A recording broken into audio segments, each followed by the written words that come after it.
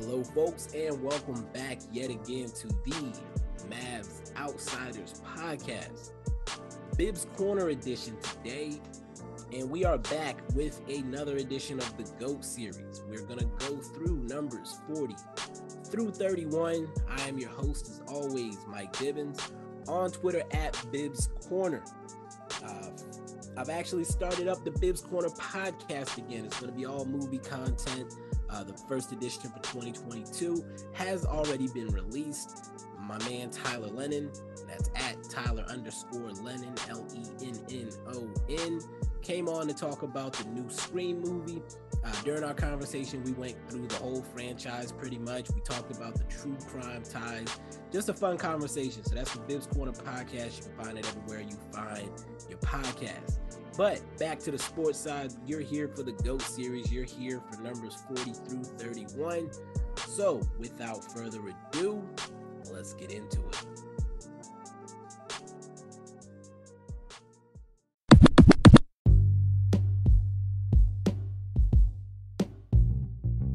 So picking it up, we're going to get right to number 40. And number 40 is Bob Feerick. His GOAT point total is 254.5. He comes to us from the pre-Mikan era, crossing slightly over into the Mikan era. He actually moved up 2 spots with the changes that were made. He was 42 on last year's list. He did not really have any nicknames. He was a 6'3" guard/forward from San Francisco. He played his college ball at Santa Clara. That's the school that Steve Nash went to later. He actually only played in the BAA, which is what the NBA was called prior to the name being switched to the NBA, from 1946 through 1950. He played for the Washington Capitals when he was in the league.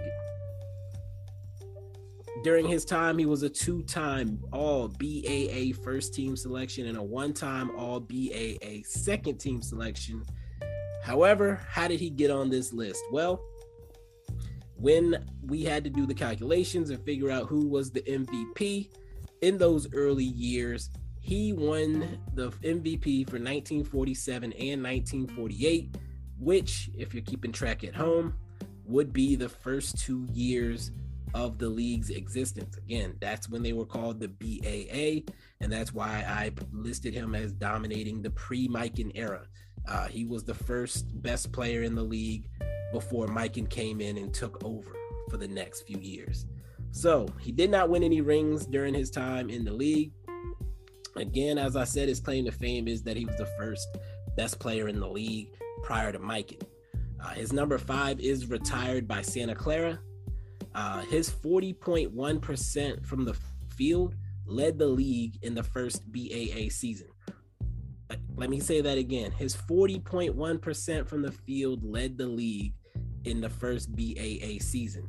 To put that into perspective, right now, I believe Rudy Gobert is in the 70s as far as field goal percentage. And a lot of people like to use analytics in these all-time great discussion. And one of the things that gets looked at is how terrible the shooting percentages were in the early days of the NBA. But what people don't seem to take into consideration is that there was no three-point line and the lane was like 6 feet wide. There was no space. Everybody was trying to get to the rim and everybody was standing in front of the rim. Everybody was about the same size.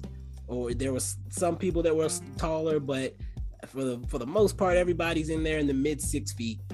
And so it's going to be hard to get shots into the hole.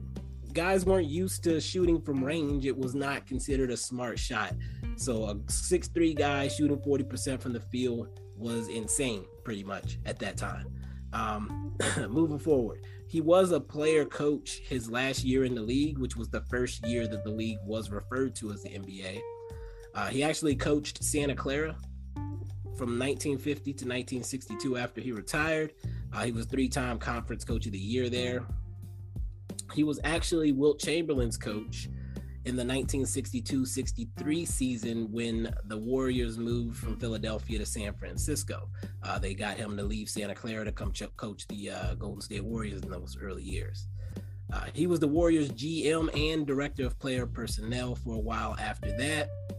He did make the 25th anniversary team, and he's one of the only two people that made that team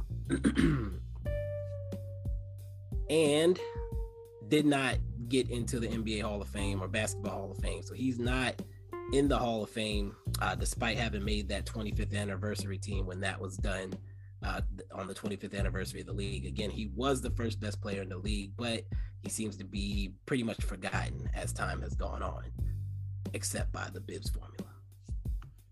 Let's keep it moving.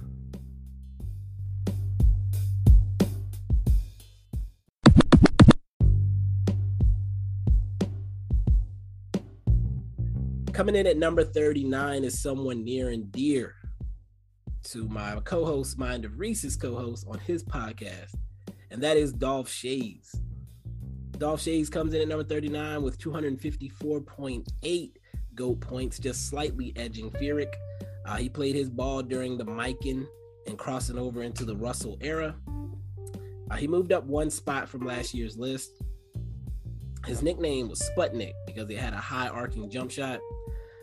He was a 6'8" center from New York, the Bronx specifically. He played his college ball at NYU, and he was in the league from 1949 to 1964. He did pass away due to cancer in 2015 at the age of 87. In May of that year, he actually had a street named after him in the Bronx. During his career, he played for the Syracuse Nationals and then 1 year with the 76ers at the end of his career when the Nationals moved from Syracuse to Philly. He was the league's first rebound champion in 1951. Rebounds were not a stat prior to 1951. He's a six-time All-NBA first team selection, six-time All-NBA second team selection. When I did my calculations, he won 1.5 Defensive Player of the Year shares. He won 5 All-Defense first team selections, 5 All-Defense second team selections. He was the 1955 Finals MVP per my calculation as well. And he did win a ring in 1955 with the Syracuse Nationals. His claim to fame: in 1966, he was also Coach of the Year with Philly. He was the league's first stretch big. He was tall for his time at 6'9", but usually went with an outside shot that is... I can't read my own writing, apparently. He usually went with an outside shot, but if you tried to contest it, he would punish you off the bounce. Some additional facts about our guy, Dolph Schayes, after I make a quick note for myself later. All right. As a 16-year-old freshman at NYU, he led his team to the NCAA final. He was drafted to the Knicks of the BAA and the Tri-City Blackhawks of the NBL, who then traded his rights to the Nationals of Syracuse. So if you're keeping track, the BAA and the NBL were the two leagues that combined to create the NBA in 1947. So he was drafted by both the BAA and the NBL team being the Nationals. And he chose the Nationals because they offered him $7,500 to play, which would be equivalent to about $80,000 today. And the Knicks had only offered him $5,000, so about 2/3 of that. The BAA and the NBL then merged to form the NBA after his rookie year. So his NBL stats are not included in the NBA. For whatever reason, when the merger occurred, the BAA stats were counted, but the NBL stats were not. So he pretty much lost a year of production stat-wise because he chose the NBL over the BAA. He led his team to the playoffs in 15 of his 16 seasons. He was 18th he's 18th all-time in career rebounds per game. He became a player coach on the team in Philly after the move, but he retired after 1 year and became just the coach. He broke his dominant arm one year and played the entire season in a cast. The results of doing that were that he became ambidextrous after that. He was the last player to shoot a two-handed set shot. Most had moved to the one-handed jump shot by the time he retired. At the time, he had set a record of 18 free throws in a row in a game without a miss. He also set a record of 706 games without missing one from February 1952 through December of 1961. And finally, he was the first player to score over 15,000 points and the first ever to have 30,000 point, rebound, assist total. And that's points, rebounds, and assists added up, if that wasn't clear. I'm getting hiccups here. Let's keep it moving.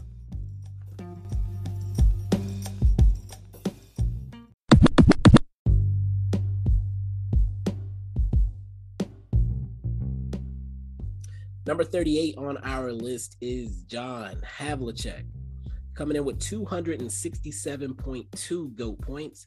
He played his career during the Russell and into the Kareem era. He actually moved down 5 spots from last year. He was number 33 on the list. His nickname is Hondo. He's a 6'5" shooting guard / small forward from Martins Ferry, Ohio. Played his college ball at Ohio State. Again, his career spanned from 1962 to 1978. And he did pass away at 79 years of age and he had Parkinson's in his late years. He played his entire career for the Boston Celtics.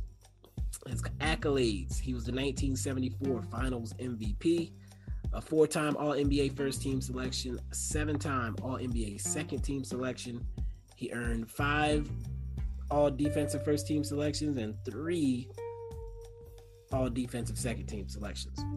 When I had to do my additional calculations, he did get an additional Finals MVP, so that would be a second one for him in 1968. He also earned 3 more All-Defensive First Team selections and 3 more All-Defensive Second Team selections, which bring him up to 14 All-Defensive selections in his 16 seasons. He also had 8 rings, and he had the most Finals appearances without a loss of any player in NBA history. His claim to fame is that he was known for his stamina. Competitors said it was hard to keep up with him. He revolutionized the 6-man role and was also known for his clutch steal at the end of the 1965 Eastern Conference Finals. The Celtics were up 1 with 5 seconds left. On the inbound, Bill Russell's pass hit a wire that was hanging from the ceiling. So with that, the Celtics turned over the ball. And Wilt and the 76ers got the ball back, now down 1 with 5 seconds left. Havlicek was face guarding his man on the inbound with his back to the ball. But as soon as the ball was passed, Havlicek spun around and tipped the ball away to a teammate. Veteran ref Earl Strom said it was one of the greatest plays he'd ever seen in his 32 years as an official. Johnny Most's call of the play was dubbed the most famous radio call in basketball history. And I believe it's something like, Havlicek stole the ball, he stole the inbound. It's just an insane clip. I'm sure everybody has heard it if you've listened to historic NBA clips. And that play kind of reminds me of the Clowney hit where he knocks the Michigan dude's helmet off. Like after Michigan had gone for it on 4th down, and they were very clearly short. They brought out the chains to measure, and there was like a half a foot between the chain and the ball, but the ref gave them the first down. So then the very next play, Clowney knocks the Michigan running back's head off, forces a fumble, and recovers the ball for South Carolina. It was one of those type of plays, again, where the Celtics, Bill Russell went to pass the ball in, and a weird wire that shouldn't even have been there hits the ball, so that's a turnover. And then Justice takes over, and Havlicek gets the steal on the very next play. So just an interesting tidbit about Mr. Havlicek. Some additional facts: his number 17 is retired by the Celtics, and his number 5 is retired by Ohio State. He is 49th all-time in career playoff points per game and in career points per game. He's 14th in total playoff points. and 20th in total points. He was a key player on the first team to overcome a 3-1 deficit. He was drafted by the Cleveland Browns in 1962 after appearing in their training camp as a wide receiver. He was actually a 3-sport athlete in high school. He is the Celtics' all-time leading scorer to this day. He was the first swingman or shooting guard small forward combo. He was a steal maestro and a defensive pest, and it's really a shame we don't have those stats tracked from the time when he was playing. Havlicek was also an early investor in the Wendy's fast food chain, and he actually lived off of that wealth when he retired versus living off his basketball money, because as we know, basketball players made pretty good money, but not like they do today. Let's keep it moving.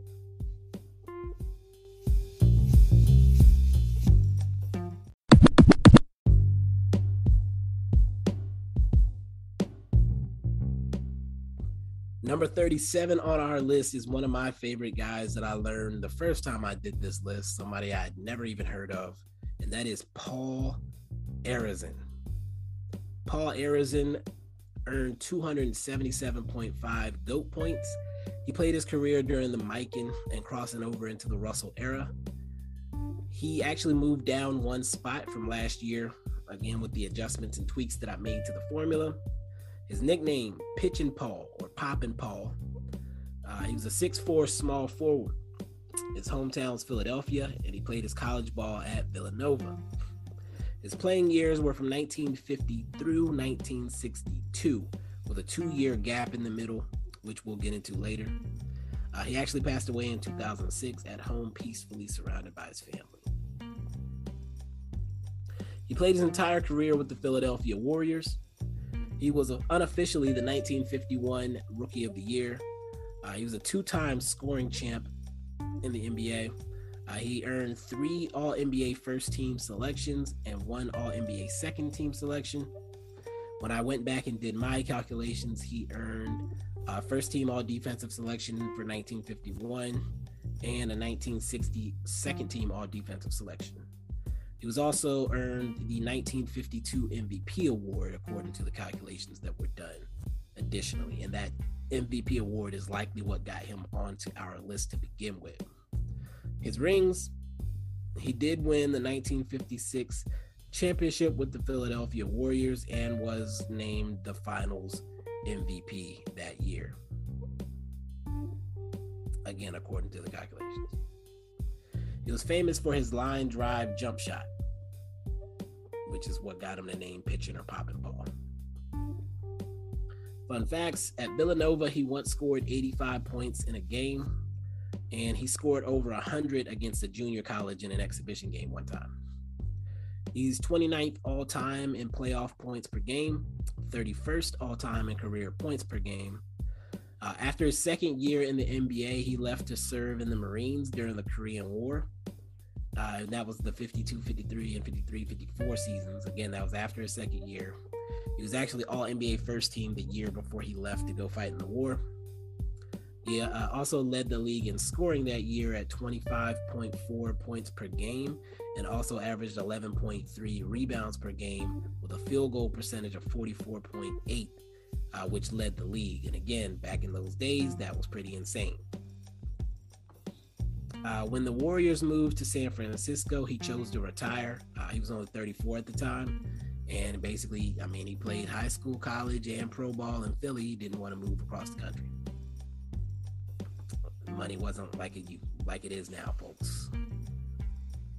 And let's keep it moving.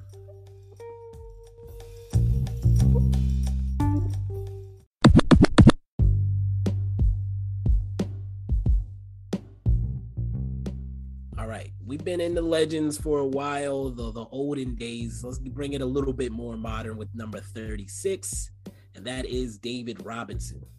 He earned 278.18 GOAT points, played during the Mike era and crossing over into the Duncan, Kobe, Shaq era. He actually moved up 5 spots with the tweaks that were made from 41 to 36. His nickname is the Admiral. He was a 7'1" lefty center from Key West, Florida. Played his college ball at the U.S. Naval Academy and was in the NBA from 1987, quote unquote, through 2003. And the reason I put that in quotes is because he didn't actually play those first 2 years due to his naval commitment. He played his entire NBA career with the San Antonio Spurs. Once he did arrive, he was the 94 scoring champion, the 91 rebound champion, the 92 block champion, the 92 defensive player of the year, the 95 MVP. He had earned 4 All-NBA first-team selections, 2 All-NBA second-team selections, 4 All-NBA third-team selections, 4 All-Defensive first selections, and 4 All-Defensive second-team selections. The man got busy. I feel like a lot of people don't really know about David Robinson. He did win 2 rings in 1999 and 2003. His claim to fame is, one, his naval service being what he's known for. We'll get into it a little bit deeper later, but exceptions were made by the Secretary of the Navy that allowed him to work as an officer in the Civil Engineering Corps since he could not serve on ships. And again, we'll get into that a little bit more in a minute. His number 50 is retired by the Spurs. He's 43rd all-time in career points per game, 46th all-time in total career points, 42nd all-time in career rebounds per game. David Robinson was actually 5'9" his junior year of high school. He grew to 6'6" his senior year, and the coach put him on the team, even though he had never played organized basketball or gone to any camps at that point. He ended up being all area and all district, but barely had any interest from any colleges. He signed with the Naval Academy, even though they had a height restriction of 6'6" for all cadets, and he had actually grown to 6'7" at that point. The superintendent granted him a waiver, expecting that he wouldn't grow much more. But by the start of his second year, he had actually grown to almost 7 feet, which again prevented him from serving on any naval ships during his service time. Now, of course, with all of that said, again, he was 5'9" his junior year, had never played basketball, suddenly shot up to 6'6" and was forced onto the basketball team. Definitely never expected to be an NBA talent, but ended up being a number 1 pick after earning All-American honors in college. Though he was nicknamed the Admiral, he was actually a lieutenant. The year before he joined the Spurs, they were 21-61. The year after he got there, they went 56-26, which is one of the greatest turnarounds ever. David Robinson was just an amazing story, personally. If I have to put my stamp on it here, to think that, like, you know, I graduated at 5'6" from college. I had a little bit of a growth spurt in college, but imagine being 5'9" as a 17-year-old and just living your life, and then all of a sudden you're 7 feet tall and about to be in the NBA. Like, I can't even imagine the way his life changed that dramatically, that quickly. He wanted to serve in the Navy, but his body kept growing. He could never go on a ship because he was too tall. And again, he came to the NBA and just dominated when he got, like, just an insane story. I definitely might need to pick up a David Robinson book at some point. Matter of fact, I'm going to put that on my wish list right now because, again, I just can't imagine the dramatic shift in life trajectory because your body did things you didn't expect it to do. Let me see here. Looking it up right now, and if I find one, I'm gonna name it. Put NBA because that's a very common name. All I see is a journal.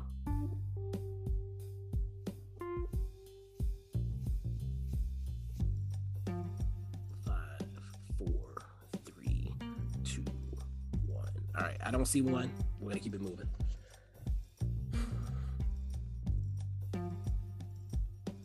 If anybody knows of a David Robinson book, holla at your boy. Put me on. I'm gonna take a sip and then we're gonna keep it moving.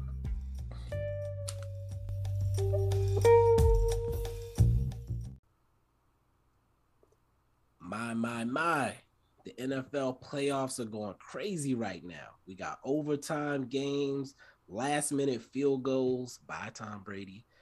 But that means there's only 4 teams left for you to bet on at DraftKings Sportsbook, an official sports betting partner of the NFL. With Super Bowl 56 around the corner, new customers can get 56-1 odds on any team. Bet just $5 and get $280 in free bets if your team wins.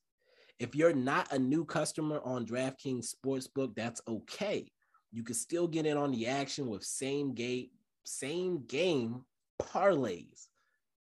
Combine multiple bets from the same game for a bigger payout. The more legs you add, the more money you can win. DraftKings is safe, secure, and reliable. Best of all, you can deposit. I just sounded like a mobster. You can deposit and withdraw your cash whenever you want.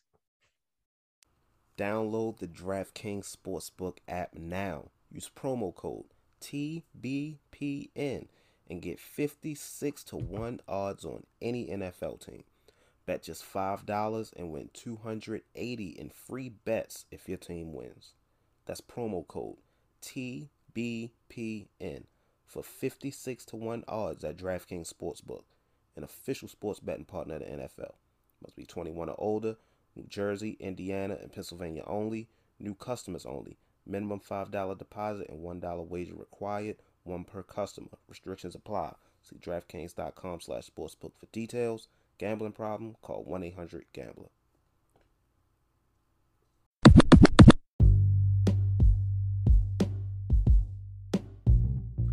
Number 35 on our list is George Gervin, coming in with 298.2 GOAT points. Played his entire career during the Kareem era. He's actually up 3 spots from last year. His nicknames were Iceman and Ice. He was a 6'7" small forward / shooting guard from Detroit, Michigan. Played his college ball at Eastern Michigan. It was a 3rd round pick, actually, the 40th overall. His playing years were from 1972 to 1976 in the ABA, and then 1976 to 86 in the NBA. He actually played 1 year in Italy after he retired. His teams were the Virginia Squires, the San Antonio Spurs, and then he played his last year in Chicago with the Bulls. He was a 4-time scoring champion, all in the NBA, 5-time All-NBA first-team selection, and 2-time All-NBA second. And I believe, 2-time All-ABA second as well. He did not earn any additional accolades from me, and he never won any rings. He never even made it to the finals. He was nicknamed the Iceman due to his cool demeanor on and off the court. He also because he would not break a sweat on the court. Now, he had the trademark finger roll that everyone knows about. Other people had finger roll layups, but the Iceman would do it from like the free throw line distance. Some additional facts about Iceman. His number 44 is retired by the Spurs, and his number 24 is retired by Eastern Michigan. He is 11th all-time in playoff points per game and career points per game. He is 17th all-time in total points. He initially went to school under Jerry Tarkanian at CSU Long Beach, but left before his first semester was over due to culture shock. He once punched a player in a playoff game in college and was kicked off the team. He also lost an opportunity to play for the Olympic team due to that situation. He ended up signing a $40,000 contract with the Squires of the Virginia Squires, but was then sold to the Spurs for $228,000. The ABA tried to block that trade because Gervin was the last star player that the Squires had. At that point, they had already sold Julius Erving and Swen Nader for picks and cash. However, the Spurs won that case, and he was allowed to go to San Antonio. He scored 63 points in slightly more than one half of basketball and sat most of the third and all of the fourth after he secured the scoring title in 78. Amazing. Imagine what he could have done if he had kept playing. I wrote this note last year, and I'm going to keep it. Keep it again. He actually pulled a Durant and blew a 3-1 lead in the conference finals in 1979 after finally getting past his rival Dr. J, which unfortunate situation. MJ was actually mad when he was traded to the Bulls, and Gervin's last game was MJ's 63-point playoff game where he set the NBA record for most points in a playoff game. That was the last game Gervin played in. And that's all I got for the Iceman.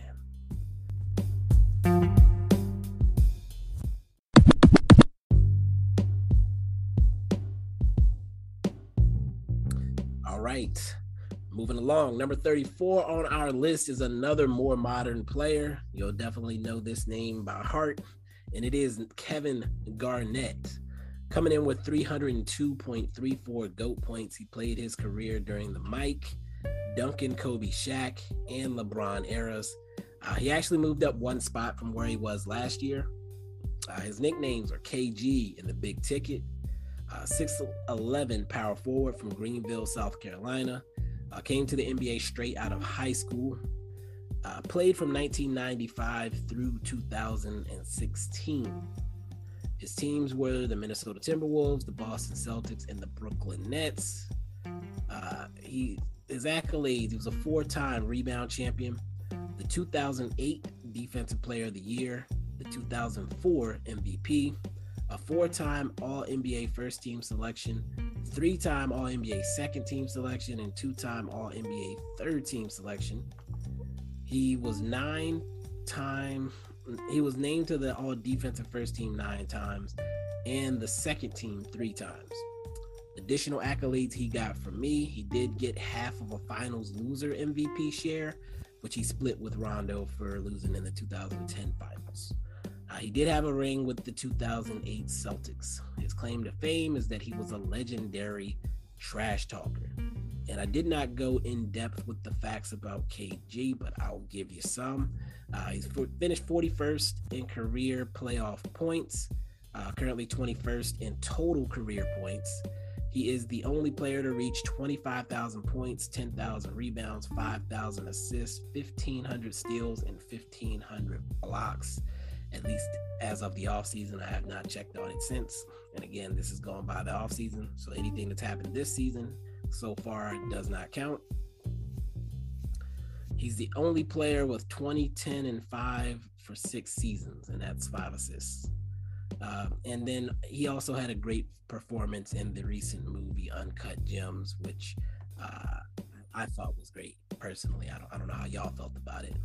KG, and this is me just tacking on here, KG is often debated as one of the greatest power forwards of all time with Dirk and Tim Duncan, but I can guarantee you neither one of them is anywhere near 34 on this list. So personally and formulaically, I don't think he's in that conversation, but we'll get to that a little bit more later when we get to those players. Let's keep it moving.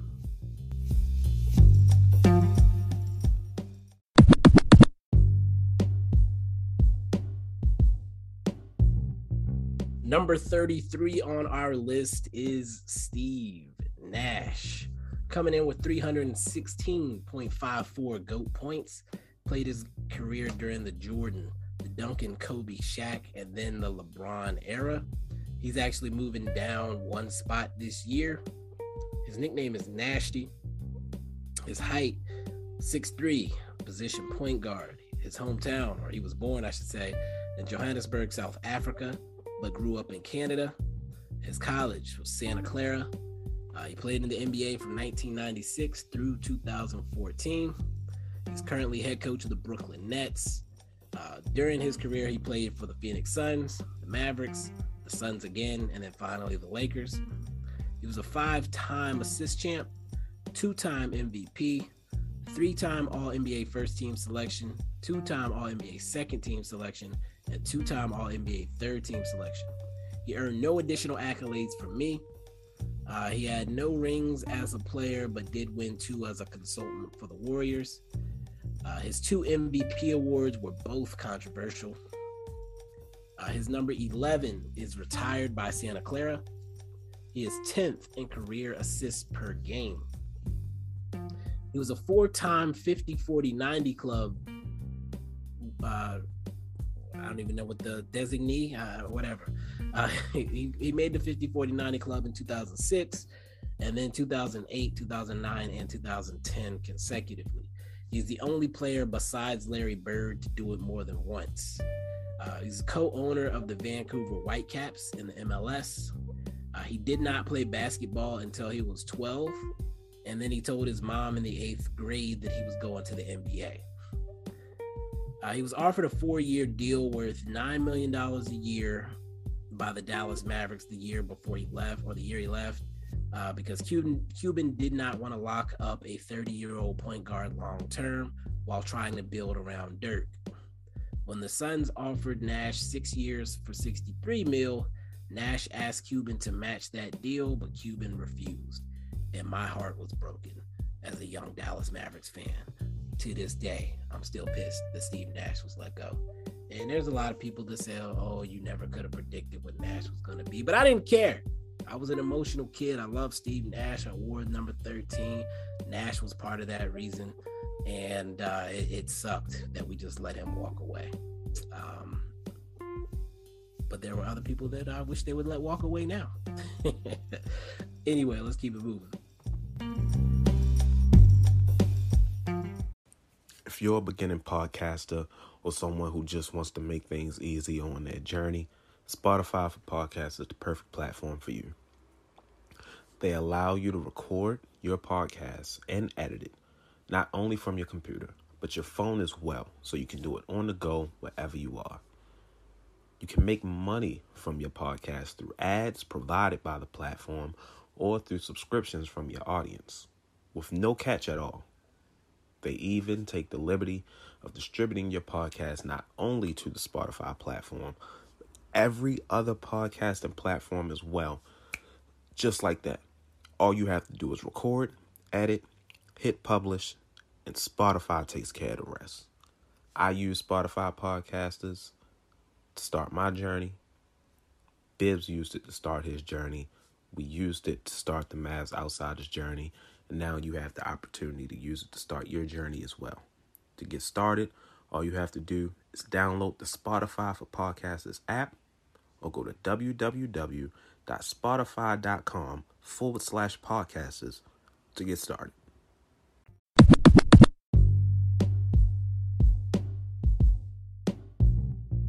We got 2 more people to get through. And number 32 was another one of the guys that I actually did not know about until I did the GOAT series last year. Artis Gilmore. Artis Gilmore comes in with 322.05 GOAT points. Played most of his career during the Kareem era, crossing over into the Mike era. He actually moved down 5 spots. He was number 27 last year, but due to the tweaks, he dropped 5 spots. His nicknames are the A-Train, Late Sleeper, and Rigger Artist. He was a 7'2" center. Left-hander. He was born in Chipley, Florida, but went to high school in Alabama. His colleges were Gardner-Webb and then Jacksonville University.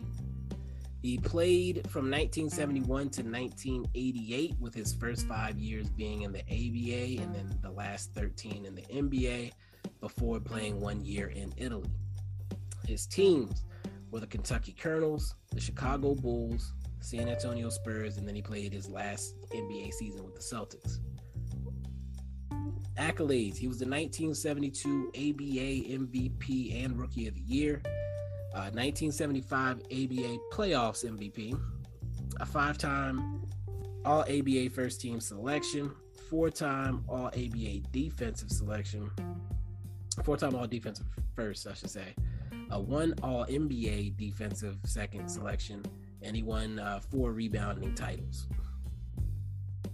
Additional accolades he got from me were 4 1/4, 4.25 Defensive Player of the Year shares using my formula, and he had 1 additional All-Defensive First Team selection based on my calculations. He did win a ring in 1975 in the ABA before the merger. He actually had 28 points and 31 rebounds in the final game of that series. He was known for his signature afro and chops.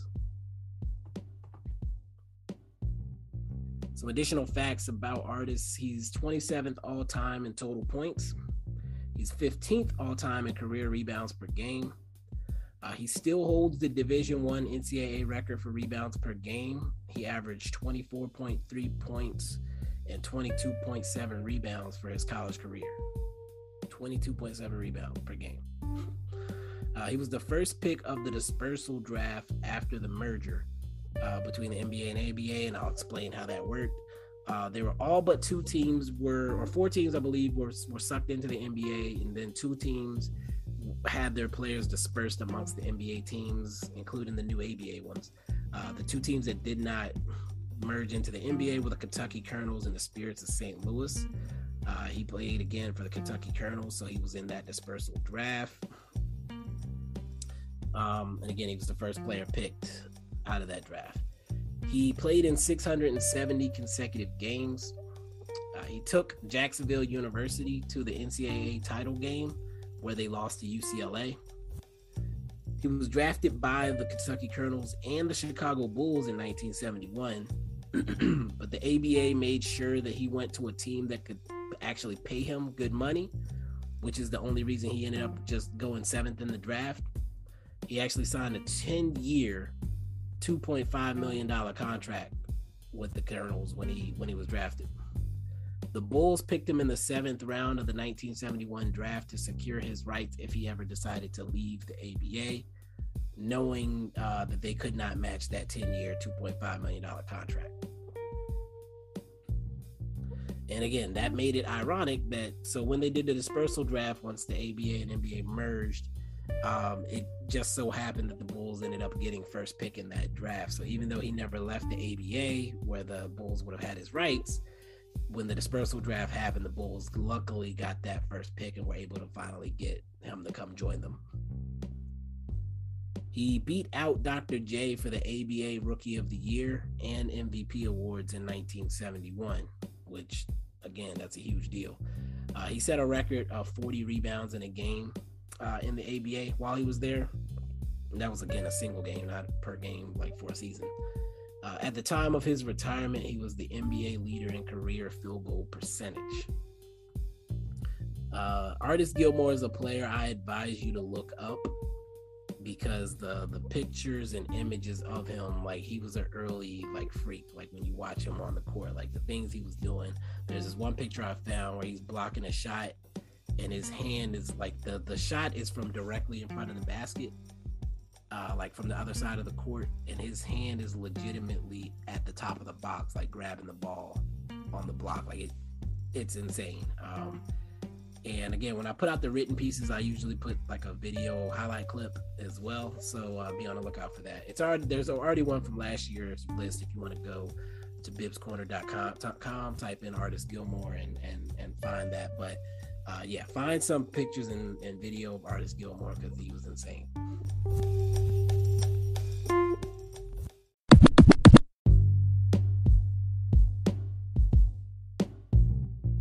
Finally, number 31 on our list is Mel Daniels. He earned 323 GOAT points. He played his career in the Russell, crossing over into the Kareem era. He moved down 3 spots from last year, actually. His nicknames were Big Mel or Big D. He was a 6'9" center from Detroit, Michigan. Played his college ball at New Mexico.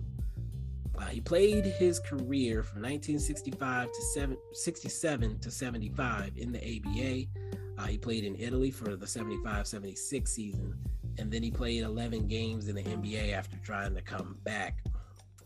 He actually passed away until 2015 at the age of 71. During his career, he played for the Minnesota Muskies, the Indiana Pacers, the Memphis Sounds, and the New York Nets in that one year when he came to the NBA for 11 games. His accolades: he was the 1968 Rookie of the Year, a 2-time ABA MVP in 1969 and 71. He was a 4-time All-ABA first-team selection, 1-time All-ABA second-team selection, and a 3-time rebound champ. When I did my calculations, he did earn 1 Defensive Player of the Year and 3 All-Defensive First Team selections.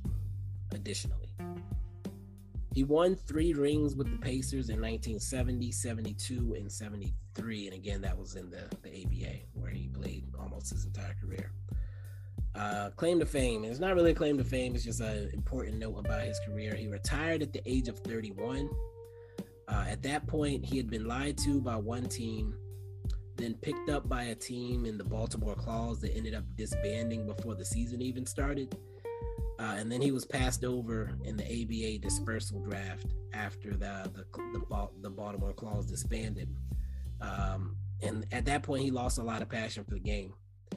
He did go overseas and play for a year, and then he came back after the NBA-ABA merger, but he was waived after only playing 11 games with the New York Nets. Additional facts: he is 6th all-time in rebounds per game. His number 34 is retired by the Pacers. He was actually a poet, but he didn't share any of his poetry with his teammates. He allegedly wrote over 20,000 poems during his lifetime.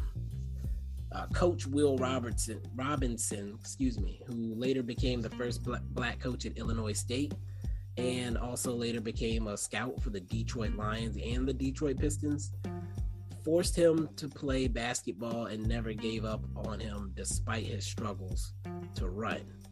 Again, that was Coach Will Robinson. And when I say he struggled to run, guys would be lapping him during sprints. But then all of a sudden, at some point in his career, it clicked for him. He ended up growing to 6'9" his senior year, and that was in high school. And he had to go to community college initially because, again, he was trash. He could barely run. And then he had the growth spurt. His athleticism decided to kick in, and because nobody was looking at him, he ended up at a community college initially. His junior year of college at New Mexico State, his arm went through a glass door and he had to get 352 stitches. At the time, they were believing it could have ended his career. And somehow he only missed one game. 352 stitches. He only missed one game. I'm not quite sure what that looked like. I just imagine him looking kind of like Frankenstein and blood oozing everywhere as he played. I just can't. I'm not comprehending that at all. He was drafted by the NBA and the ABA, and was the first player to snub the NBA when he chose the ABA over them. He would have played with Oscar Robertson had he gone to the NBA instead. Both teams ended up offering him a $15,000 signing bonus, but the Minnesota Muskies offered him a $30,000 salary, where Cincinnati in the NBA offered him $17,500. So $30,000 versus $17,500. He said it wasn't about the money though when he made his selection, but I don't know. That's a little bit of a difference. He also is 2nd all time in rebounding average in the ABA and 1st in total rebounds. He might be one of the only guys. He's one of the few guys that played his entire career in the ABA that made the list. He's quoted as saying, "If a fight started, everyone got into it. The fine for fighting at the time was only $25, and he enjoyed being physical and knocking guys down." He said he rebounded with his elbows out, specifically for this reason. He was an assistant coach at Indiana State under Bob King, where he later coached Larry Bird when Larry Bird was in college. Eventually, he ended up working for the Pacers as an assistant starting in 1986. 7 years later, he became a scout with the Pacers, and he retired in 2009 after several years as the director of player personnel with the Pacers. Some people point out how important he was to Indianapolis. Again, he won 3 championships there. They have not won any since. Mel Daniels is kind of a big deal.